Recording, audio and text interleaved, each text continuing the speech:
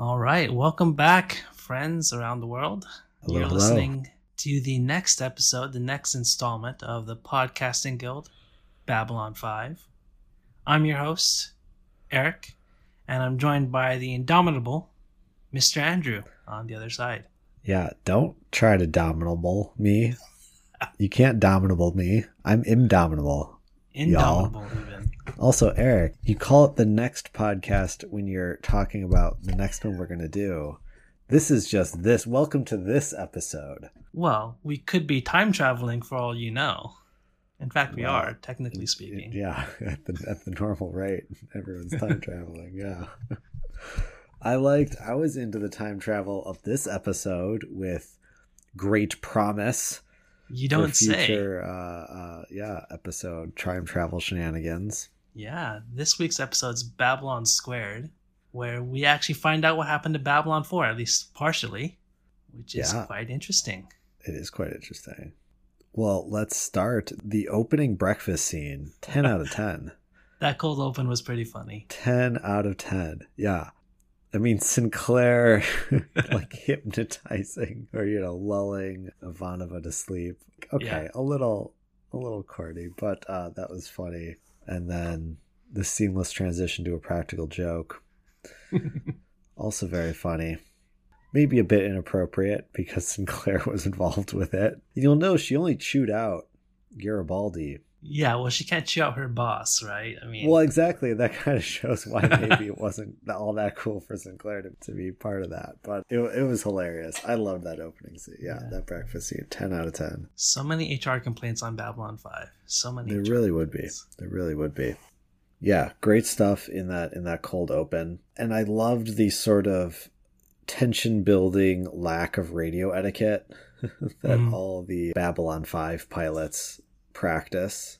Yeah. Right, where that scout they had sent over to investigate the tachyon emissions, which, granted, I'm not like a super expert, but in all my years of physicsing, I never once dealt any, like the only way I heard about tachyons was through science fiction. So it's not like, I think they're not totally made up. But there's not real science around tachyons as far as I was going to ask you about that because, every time you hear tachyons, you immediately know something to deal with time travel because that's in all major sci-fi. It's tachyons. It might be in some like super theoretical, like they found some mathematical construct and they named it a tachyon because it has to do with time. But I maybe I'm wrong. I'm pretty sure there's no like experiments or anything. Like no one's measuring tachyons. That's not a thing. Yeah. But it is a thing here in the future. Of course. Because it helps for you to be able to detect time travel. Yep. I have to say that you mentioned radio etiquette, but there's also lack of military etiquette here. You don't send out one pilot to go investigate something. You always have to have backups. Where's his backup? Completely agreed. But also, military scouts, like, they don't just they don't do what we're doing. They don't just, like, say what's on their mind. And when something surprises them, they're like, oh, wow. Would you look at that? Oh, my God. Whoa, that's impossible. I just can't believe it. It's like, dude, you're taking up 15 seconds of airtime here to just voice your astonishment. How about a little bit of information, maybe? Yeah, they're like asking him what's going on. And he just keeps giving vague descriptions of nothing, really. Yeah, that's impossible. Giving us some great Luke Skywalker. Darth Vader says, "I am your father." Yeah. No, that's impossible. Yeah, but the pilot did pay for his enigmatic plot thickening with his life. Yeah, and I could have sworn that in this episode when I first saw it, they actually showed his body afterwards, but I don't think they did in the HBO version. Maybe I'm mistaken about that, but I could have sworn that you saw his body when he got the fighter back into Babylon 5. But I don't see why they wouldn't, except maybe cut for time. But I thought it would have been a much better reveal. Like the doctor, them saying secondhand, oh, the doctor said his organs had aged, whatever, half a century. Like, that's not half as dramatic as opening the cockpit and we see an ancient dead man. Yeah, desiccated corpse. Where yeah, exactly. Yeah. And especially if there had been a quick scene of the pilot getting in. Mm-hmm. I don't know. I feel like the writers have the gist of building tension and like having reveals and stuff, but I feel like they can't decide on a course. And like the pilot dying mysteriously was a great foot in the door to like wedge open the mystery, but then they just exposited the answer at us. Right. They didn't actually like, opening the cockpit. You know, what if there was like, I don't know, what were, if the inside of the cockpit was like, it was like rusted, mm-hmm. And like, they could have, I don't know, it could have been really, really interesting, I thought. But no, they just exposited at us that his internal organs were old. Yeah, yeah. And they could have had Dr. Franklin in there investigating, doing some detective work, and it would have been interesting. But yeah, I think maybe that got cut for time in this instance. There was quite a bit in this episode with the reappearance of Babylon 4 to go through, I imagine. I don't know. Maybe this is the episode they should have broken into two. Yeah. Because I thought they had a great mystery and they kind of just did a speed run through it. I agree. Yeah. I think you're right about that one. And Delane's shtick was, that would get me started. I didn't like Delane's subplot. Well, anyway, okay. So right after that scene, actually, they're sort of talking about, actually maybe that same scene. They're talking about what they found in the ship that returned. And one of them shows that the pilot had etched B4 into his buckle, seatbelt buckle. And they're instantly like, Babylon 4, which, again, fine. But then again, it's like they couldn't decide which way they wanted to take it. So they just did both. And then over the radio, this announcer's like, Sinclair, there's someone hailing us. It's Babylon 4. And it's like, guys, pick a lane. Either of those could have been great, but together they're just muddled. And, like them slowly unpacking the mystery of it being Bab 4 could have been great. Yeah. But also being like, what is going on? What did he see? And then having the announcer be like, hey, guys, someone's hailing us.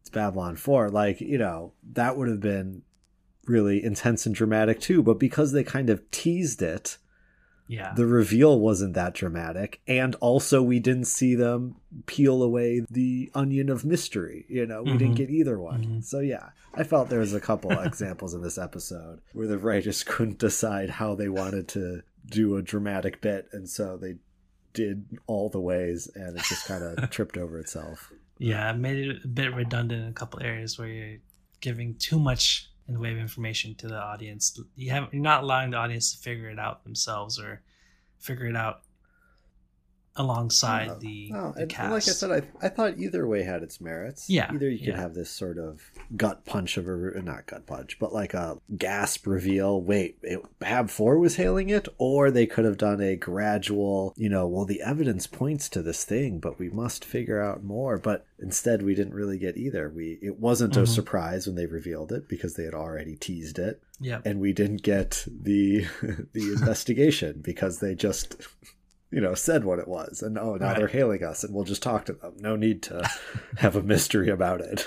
Yeah. And I like how when they initially answer the hail, Sinclair's, I'm not going to tell them we're Babylon 5. I'm just going to be like Earth Force Commander. And as soon as he meets them on the Babylon 4, he's like, I'm from Babylon 5. Yeah, right. He's like, well, not a ship, actually a station. It's like, you don't need to. Yeah, I agree. That was kind of silly. And I agree that it was sensible of him to maybe play it cool at first. But then as soon as he meets him, he's like, oh yeah, I'm from a space station. What's it called? Babylon 5. Right? It's like that Family Guy episode where Peter tries to get a fake name and accidentally gives his own name. That being said, I don't imagine Earth Alliance has time travel protocols that we have to learn about like you do with some other sci-fis. No, that's absolutely true. Well, for a minute there, I thought that the fighter coming back was some kind of malevolent intelligence. It's going to be a malevolent entity or something like that. Yeah, exactly. Yeah, and so that's actually why I was so disappointed at the reveal of Bab 4 is because it did catch me by surprise, despite the name of the episode. Yeah. I was still like, oh, we're going to learn about Bab 4. And then, yeah, anyway, okay. We're rehashing stuff here. But yeah, and then classic Sinclair going out at the head of the task force. Of course. Being the first to investigate the thing that had killed on contact the last dude who did this. Mm-hmm. And while it is true that every once in a while a character has a throwaway line about how reckless Sinclair is, nobody seems to comment on it when it's happening. Right. Like, no one even had to question him. If we just got a cut to, like, someone else in the cockpit giving a raised eyebrow at Sinclair saying he's going first, even that would have been enough to let the audience know, you know, yeah, the characters see what you see. This is reckless behavior. But no one bats an eye. It seems totally normal that the commander and his chief of security would be the first to investigate a strange phenomena that had, obviously, again, instantly killed the last person who, maybe not instantly, but. And I think, to be sure, Garibaldi was having quite an important conversation with Sinclair during that 3-hour transit from Babylon 5 to Babylon 4, you know? Yeah. So it's very important that... Man, I'm all for quirky conversations, as evidenced by the fact that I'm willing to do this podcast with you about a sci-fi show from the 90s. Like, I am all for quirky conversations, but I'm with Sinclair on this one. Like, bro, stop asking about my pants zipper. Like, let's... You're right. We're going to be in here for 3 hours there and back. You got to do better than that. You got to do better than that. For sure. And then, I mean, you point out that Sinclair leading the way is kind of silly. And then on top of all that, when he actually gets to Babylon 4, it's only him and Garibaldi there. There's no security detail with them. And they're coming out with guns drawn, expecting a fight. Yeah. If you guys are expecting a fight, why don't you bring security with you? Also agreed. Come prepared. Also agreed. Like, I think there would have been fine ways that they could have worked out a reason that that's my cat. A reason for Sinclair and Garibaldi to be there by themselves, like looking for danger. But they came with a squad. Yep. They explicitly sort of made that a weird outcome. Yeah. Maybe they didn't know they were looking for danger. Maybe they're looking for the ship that didn't come back or something, and they split up. I don't know. Like, but yeah, the whole squad was behind them. If they're coming in guns drawn, surely you want a few more guns, yeah? Right, exactly. Especially if it's an unknown situation and you don't know what you're going to encounter. Yeah, it also, just am I seems crazy, silly. Or did they never explain why there was a dude going crazy and shooting at them? They didn't explain it in any detail. I imagine it's just that he was going crazy because he isn't handling the time travel aspects too well. Sure. And I guess he does say monsters, but like, yeah, fair enough. Later on, we get information that kind of tells us what's happening there. But as soon as Garibaldi and Sinclair subdue him and the other people from the ship sort of show up, right, like a stage play, like as soon as the action's done, the other characters come from off stage like, oh, we got here just in time. But not just in time to be like, useful. Oh, I'm sorry, this dude almost killed you. Let me explain why he might have done that. It was like, oh, okay, we got it from here. You know, end of conversation. Let's move on to something else. The heroes do the action part. They don't rely on others to do it for them. It's true. It's true. I would have loved even a little explanation out of Mr. Mustache. Yeah. Oh, and one thing we've skipped because it's just so skippable is Delane's boring, mysterious nonsense. As mysterious as it is boring. We're just watching her push weird colored buttons in space for like 3 scenes, and then finally she gets to the Grey Council chambers, and even that's boring because everyone stands around in their own personal spotlights. Yeah, that to look enigmatic and ominous, right? And it's Minbari politics is exceedingly boring, but yes. Super boring. And you get the impression that they didn't have much for like set design budget for these council chambers. They'll just be pitch black. Yep. Except for a few lights, and that way we don't need to, figure out what Minbari decorations look like. Yeah. They basically nominate her to be the new leader, and she turns it down. Which, that's a pretty compelling, I would say, plot development. But it's a pretty uncompelling resolution. Right. It would have been nice to, I don't know, like, they have several episodes in a row where they don't have Jakar, we haven't seen Jakar, since before the pandemic, it feels like. We haven't seen Jakar in ages. So it wouldn't have been that weird for them to end the episode with it appearing like Delen's going to accept it. We don't see her for a few episodes and then bring her in again with her being like, oh, I know the confirmation ceremony is, but I've been having dream, I don't know, make a thing of it. It just felt like such a nothing plot arc to me. I don't know. In the moment, it is a nothing plot arc, but has larger ramifications down the road, to be sure. And I think it kind of implies that because, who are they going to nominate to be leader now? And is she going to keep her spot on the council, too? Yeah, no, they definitely imply that there are consequences to her decision. Yeah. And including getting a, Light of Galadriel triangle. Yes. From one of the honchos there, the big bosses, which it'll be exciting to see what that does. Apparently, there's 3 of them, and somehow it'll be useful if prophecy things happen. So that's intriguing. Prophecy is a big thing for the Minbari. Yep, they love them some prophecies, but I love how they don't even all agree what the prophecy means, which to me rings true. Oh, that's religion in a nutshell, right? Yeah, totally. People have all different interpretations of religion all the time. I don't know. I thought maybe there could have been more meat. Sure. But I guess I didn't even love the screen time it did take up, so I'm not sad that they didn't give more of it. Yeah, no, I found Delen's plot arc this episode just a distraction from the excellent A-plot. One of the best episodes, honestly, so far. I love this episode. That breakfast opening scene was hilarious. And then they had really teased really good, compelling mysteries, which they kind of, maybe didn't get all the juice out of that squeeze that they could have, but still, good stuff. Bab 4 comes out. Yeah. We see Bab 4, which is great because, again, I found it weird that the characters don't talk more about how this is Babylon 5. Yeah. Although it did answer one question I had, which is, are they all in the same place?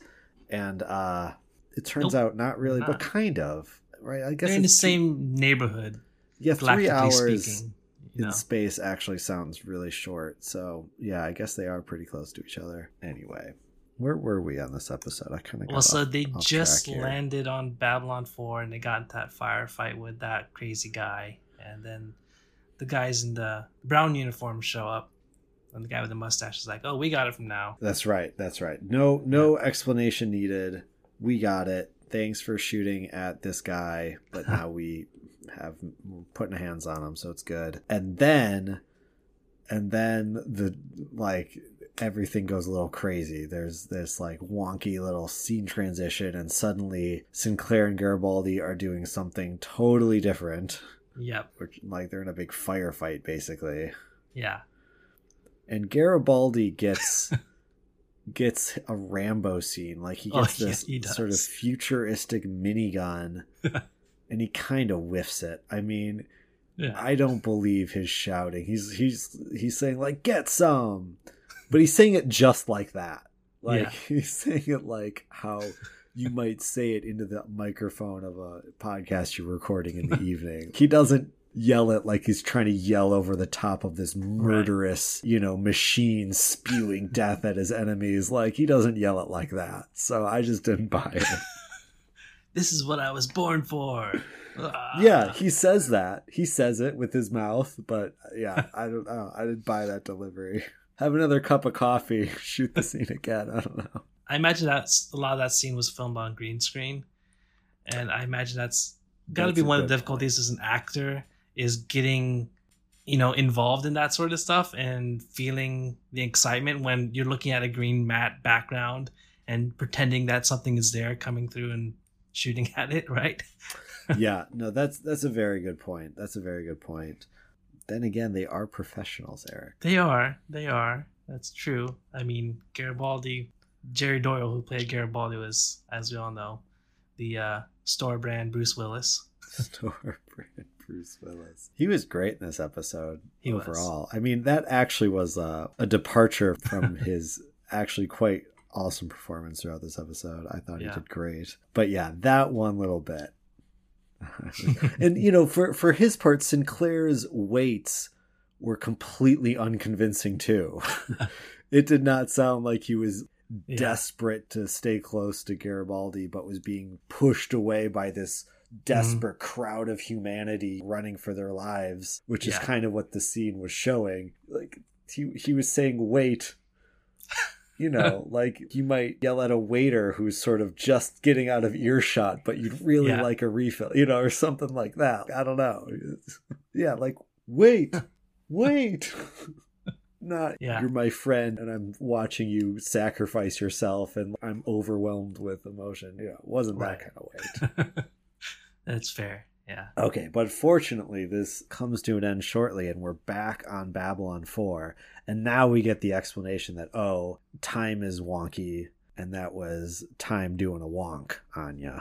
Yeah, it's all wibbly wobbly, as Doctor Who would say. Wiggly wobbly, yeah. And everyone experiences it differently, he says. Which I don't know, I felt like that was a little bit of a cop-out, because then is it you're just remembering stuff / seeing your future? I guess, I mean, that's cool. Seeing your future is kind of interesting, which I suppose it was the implied thing we saw with Garibaldi and Sinclair. And then later I think we saw Garibaldi's past, and we saw that woman again, his love interest from the double episode. Yes, the one that had no establishing arc beforehand. Right. This is the establishing arc. We had time exactly, travel. which, and fittingly for a time travel episode, it's being established afterwards. And like honestly, as long as HBO was mixing up the view order, this would have been a great one. I feel like to swap on the other side of that, because it does feel like the setup for that episode, and it would have had that episode hit a lot harder. Because this was great. Not only was it informative of what happened, but it showed Garibaldi not being over it and like being really torn up. And when she walks away, he's like, oh my God, not again. Don't do this to me again. You could tell it was a traumatic thing for him. Well, I tell you what was traumatic for me. What's that? That outfit he was wearing. That was traumatic. Oh my God, I wrote down that shirt. Oh, that Seinfeld shirt. Like, how many colors were on that? It was like blocky, weird colors from the early 90s. And it was just, oh my God, that hurt my eyes. Oh boy. Yeah. No, I agree. I also had a note about his shirt. Oh boy. If you're gonna do future shirts, do something other than blocky, weird colors. I mean, that's the thing. That looked like they wanted him to look like an everyman, and they just didn't have good foresight of what kind of fashion trends would stand the test of time. And it reminded me of Seinfeld. That's what it reminded me of. Is that it's like mid 90s, blocky colors, some old Nickelodeon logo or something. See, this would have been a great part of his arc, to lean way into the film noir aspect of his character. Go like smoky background, him in a fedora.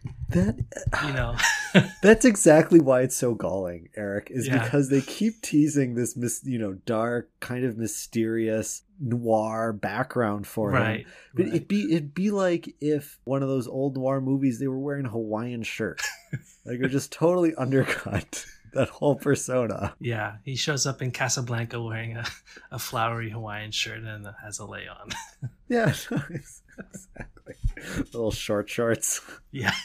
I mean, it's hot. It's hot in Casablanca, so I can get away with that, right? It's tropical. What is it's a desert. It's in Africa, right? Yeah, Northern Africa. North Africa. Yeah. Okay. All right. Back to the matter at hand.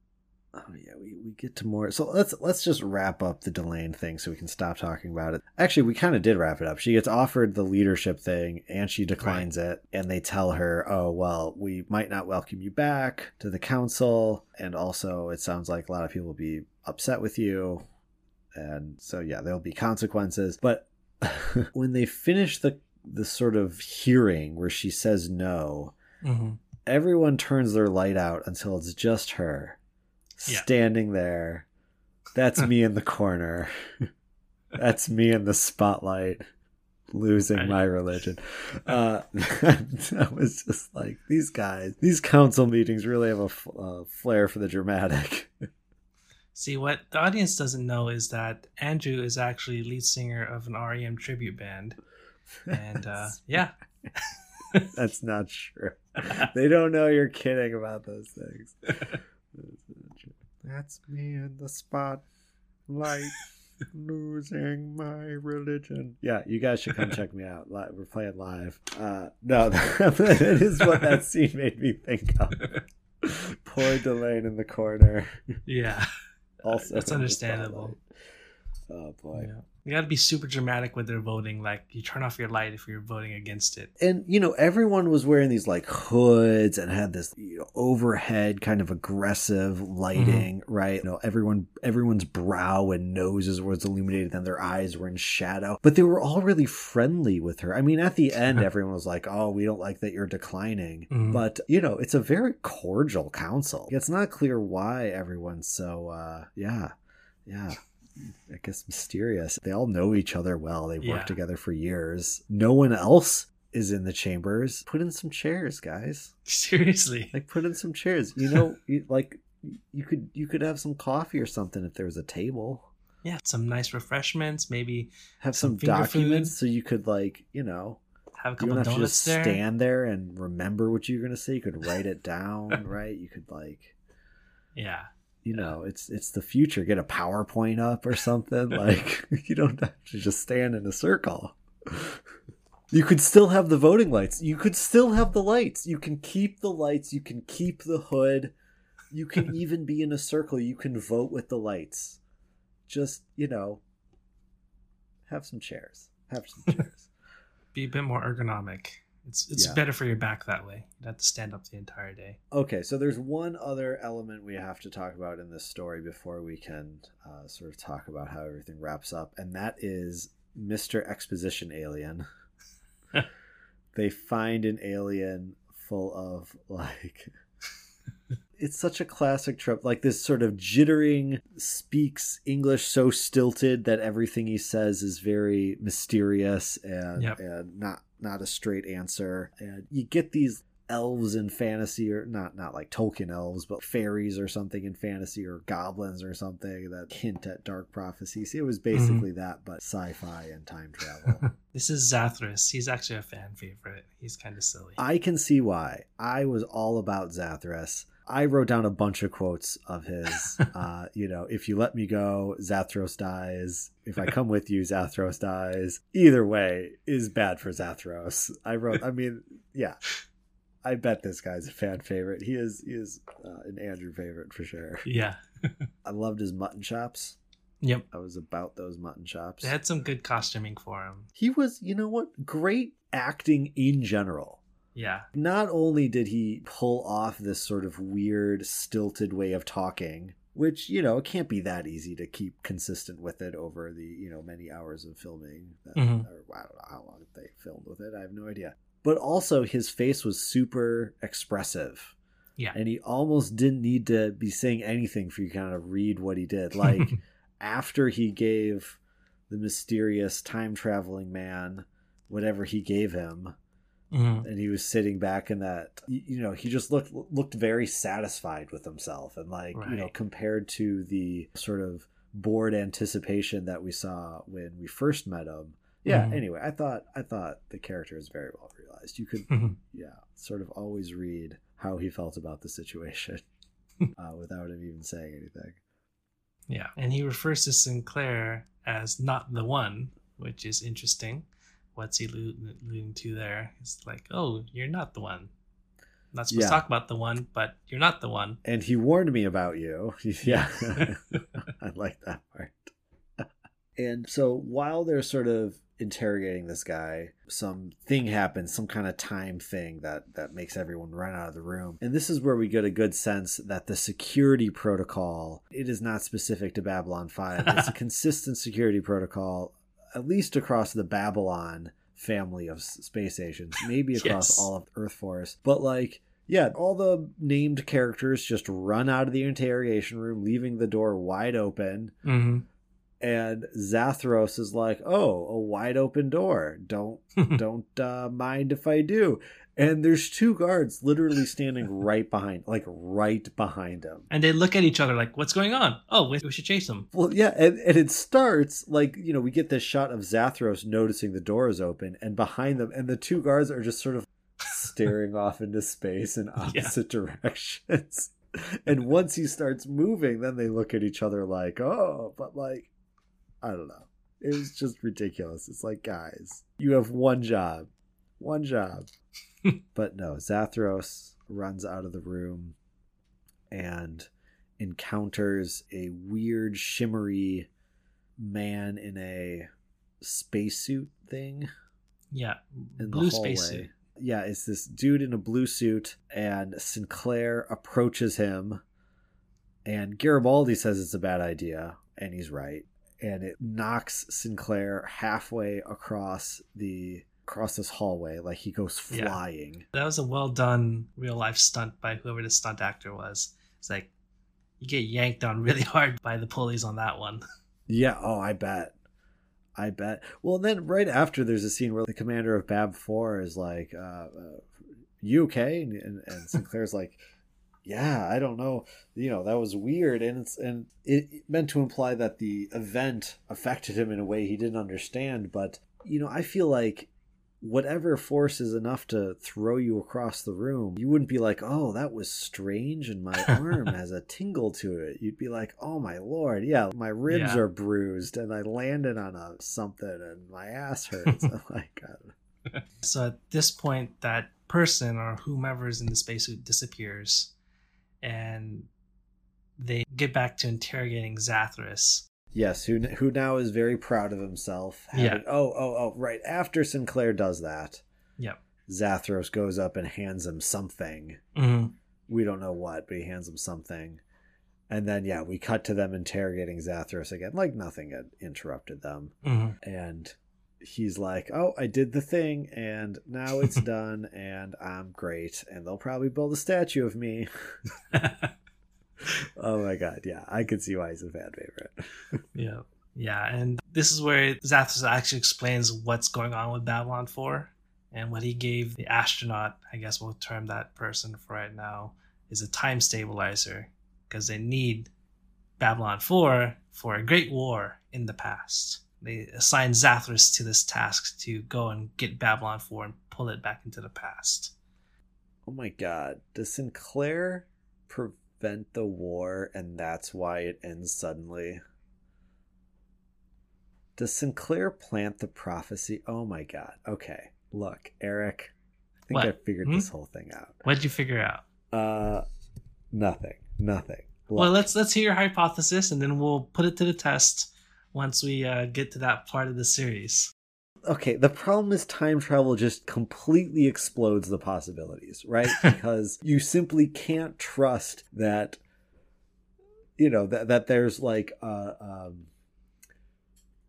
like cause and effect is linear. Now that we know there's time travel, and we know that there's this dude talking about how he needs all this to stop a great war, and we know there was a great war that had suddenly and inexplicably been stopped.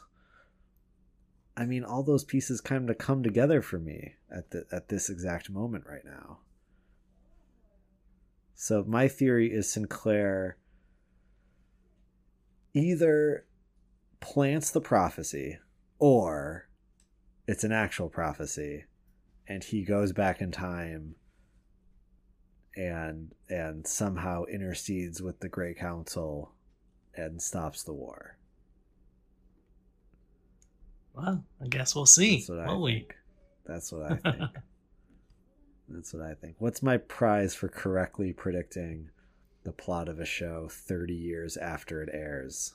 I will get you a drink of your choice. Oh, that's great. Yeah, I'll take it. Yeah. I'll take that. There you go. Okay, well, anyway, so what are we talking about? We're talking about them interrogating the alien Zathos.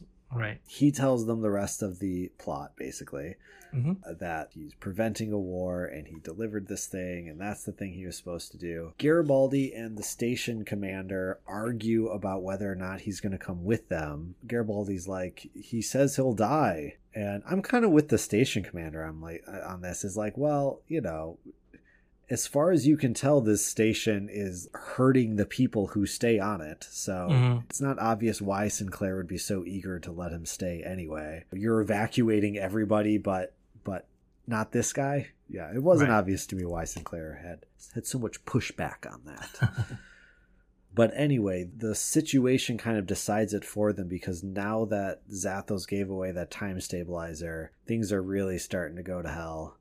And like the station is shaking apart and there's beams falling off the ceiling dramatically and pinning Zathos under them. That happened.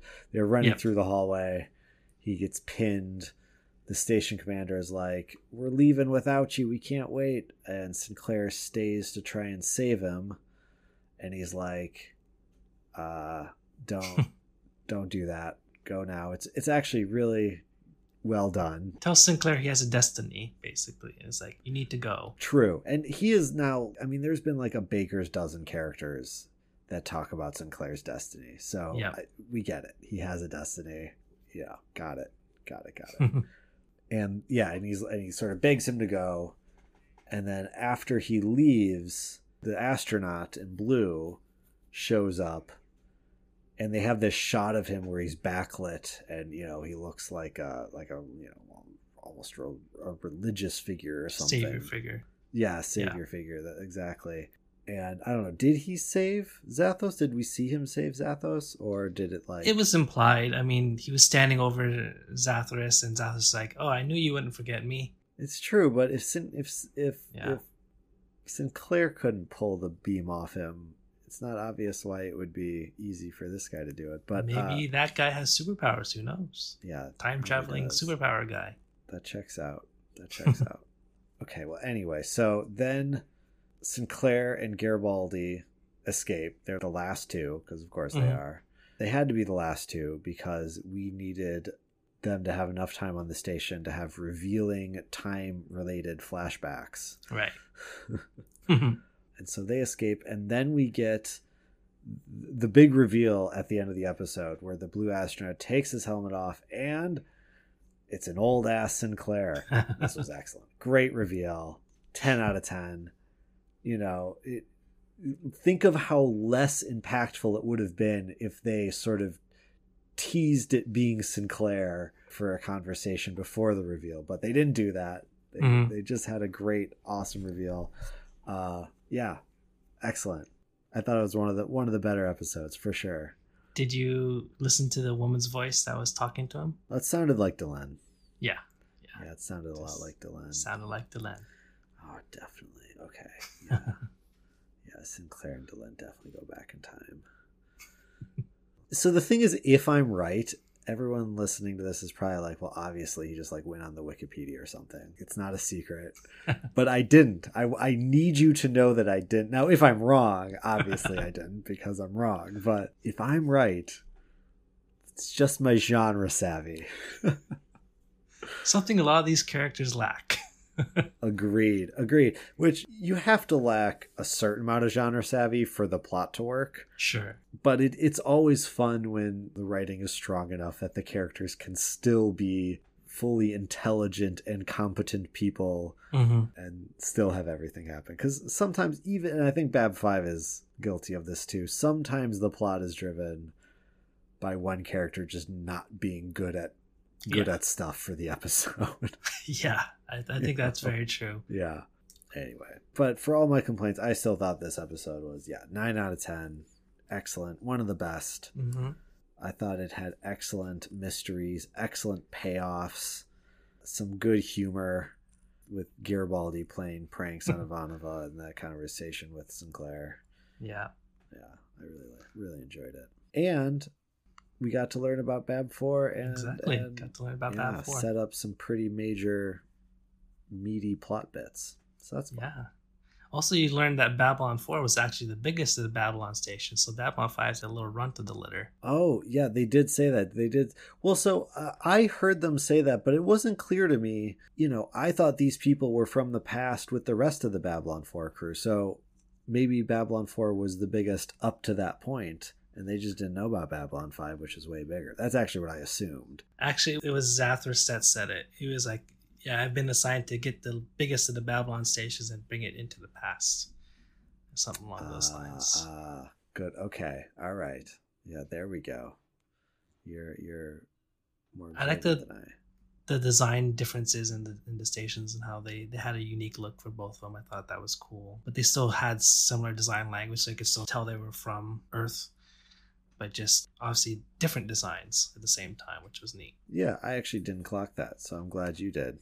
Yeah, that's cool. So Garibaldi was organizing the evacuation of Babylon 4. Mm-hmm. And I mean, it worked. So successful. I don't want to knock that, but he did a terrible... It was chaos from the get-go. It was people banging, like, let me through the doors. Big crush with the front person smashed against the door, basically. It was just absolute chaos. There was no crowd management. There was no, you guys have been going through this for a while, but guess what? We're here to rescue you. Remain calm. We're going to get you in groups. Everyone's getting off. No, It was, what did he tell them? The station's in danger. You're all in danger. You're going to die. We got to get out of here. We can only take 5 of you at a time. Okay. He told that's them, my speech. Don't panic. Garibaldi out. Yeah, like don't panic would have been a good message there. But no, it was pure chaos. Pure chaos. Yeah, well, it's not the best organized evacuation, to be sure. True. All right. So I get the feeling that you enjoyed the episode. This was a good one. Yeah. Yeah, this was a good one. For my part, I'm honestly not a huge fan of time travel in sci-fi, just because it becomes very much a Deus Ex Machina. It's like, oh, yeah, things happened. Oh, but we went back in time and everything's back to normal. Yeah. And I really don't like that. I completely agree. It's one of those elements where it's so hard to think through. If this is something that's possible, what are the consequences on the fabric of the world? Fantasy has struggles with it. That's why a lot of the best fantasy is very low magic. Like in Game of Thrones, magic is super rare, so you can really focus on the specific parts of the world that it would affect. Right. Whereas if magic and time travel and stuff was common, yeah, everything's different. And if you write your world as though it's not different, that's just lazy. So the two really, the one way around it is to make it hard. Right. Is to make it really hard or specific. And I think in Babylon 5, they didn't really call it out, but I think it's implied that it is very difficult to achieve time travel and that there's a lot of effort that needs to be put into it. So I'm not a huge fan of time travel, but I think for a time travel episode, this one does a pretty good job with the premise, all things considered. Well, they didn't really explain in this episode why there was time travel. Like it was sort of pitched as a I don't know. I understood it to be some kind of phenomenon that was happening. But yeah, it is a struggle to not make it easy to do. I mean, Terminator struggled with this, right? The obvious unanswered question through all the Terminator movies was, well, why did they just send it back a little earlier? Yeah. Or, send it back to John Connor's grandparents instead. Yeah, exactly. Right. Yeah, anyway. Or make the robot look like Sarah Connor or something, right? Yeah. Once you have the power of time travel, there has to be an answer to why you don't just use it to fix everything. Right, exactly. So we'll see. Hopefully Bad 5 has a good answer, because I agree with you. It is a very Deus Ex Machina kind of mechanic, even when used in this way, which is just to sort of establish mystery and tension and the characters themselves aren't time traveling, they're witnessing the time travel occur. Right, yeah, totally. But we'll see. Maybe it'll come to be that it was something intentional. Maybe it's that weird triangle thing. Maybe The council just gave Delenn. that might have something to do with something in the future. Yeah. Possibly, maybe. Who knows? I mean, that's practically a Deus Ex Machina magnet, right? It's one of only 3, and it's controlled by this enigmatic council, and we're not saying what it does. Well, it's gonna do something super dramatic that the plot demands. Like, it's not just gonna be a paperweight. Yeah, very true. All right. Okay. So, I think I'm going to have to throw my favorite character at Zathros. Zathros, okay. This episode. I'm going to agree with the fandom. He was excellent. He elevated the whole episode. Yeah. Good old Zathros. Yeah. Either way, it is good for Zathros. Although mathematics is not one of Zathros' skills, so there is that to consider.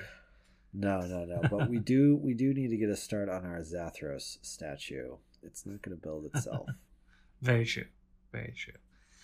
All right. So just before we wrap up, quick science minute corner. I don't know what we'll call it, but our little science fact finding part of the episode.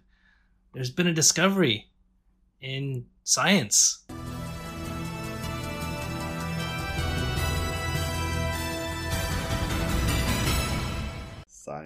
Science. Turns out that it might be something to do with physics, and the standard model is now got some holes in it. If you know physics, which Andrew does, this means something to you. If you don't, then you can just ignore everything I just said. Well, the truth is the standard model has a few question marks in it. Yeah. But yeah, this is apparently one of them, is that it predicted a certain range of masses for the W boson. Yep. And they measured something heavier than that. Mm-hmm. And so the question is, why? Why is the mass different? And this is the kind of holes that appear in the standard theory. It's always it's never like, oh, gravity's wrong. We thought gravity was a thing, but no, it's never that. It's always just something like, oh, this theoretic subatomic particle is actually, slightly more energetic than our model predicted. Yeah. Why is that? Yeah, it's exciting stuff. Yeah, if you see anyone talking about how this leads to warp theory, you can probably know that they are mistaken. But yeah, it was funny. Oh yeah, just talking for a second about science journalism. I found the article on Ars Technica, which is a fairly reputable source, although not the most technically ingrained source, but pretty good. And it kept very close to the details of the actual paper they were talking about that was recently published talking about this. And then I read an article similar to this on BBC, which very reputable news source. But in the BBC article, they're throwing in things like, oh yeah, this might have something to do with dark matter or fifth force or something like that. Yeah, I don't know about You guys are just drawing conclusions. I think they're just, maybe it has something to do with dark matter. I don't know. Yeah. But it sounds more like they're just sort of listing all the question marks in the standard theory. Yeah. And it would be, the ideal circumstance would be that they do have something to do with each other, because that would help make finding the answer, I think, more elegant. But that's the problem. People say there's holes in the standard model, but the thing that I feel like a lot of people don't understand is just how incredibly good what we call the standard model is. Like, all the standard model means is the best answers physics has right now. Right.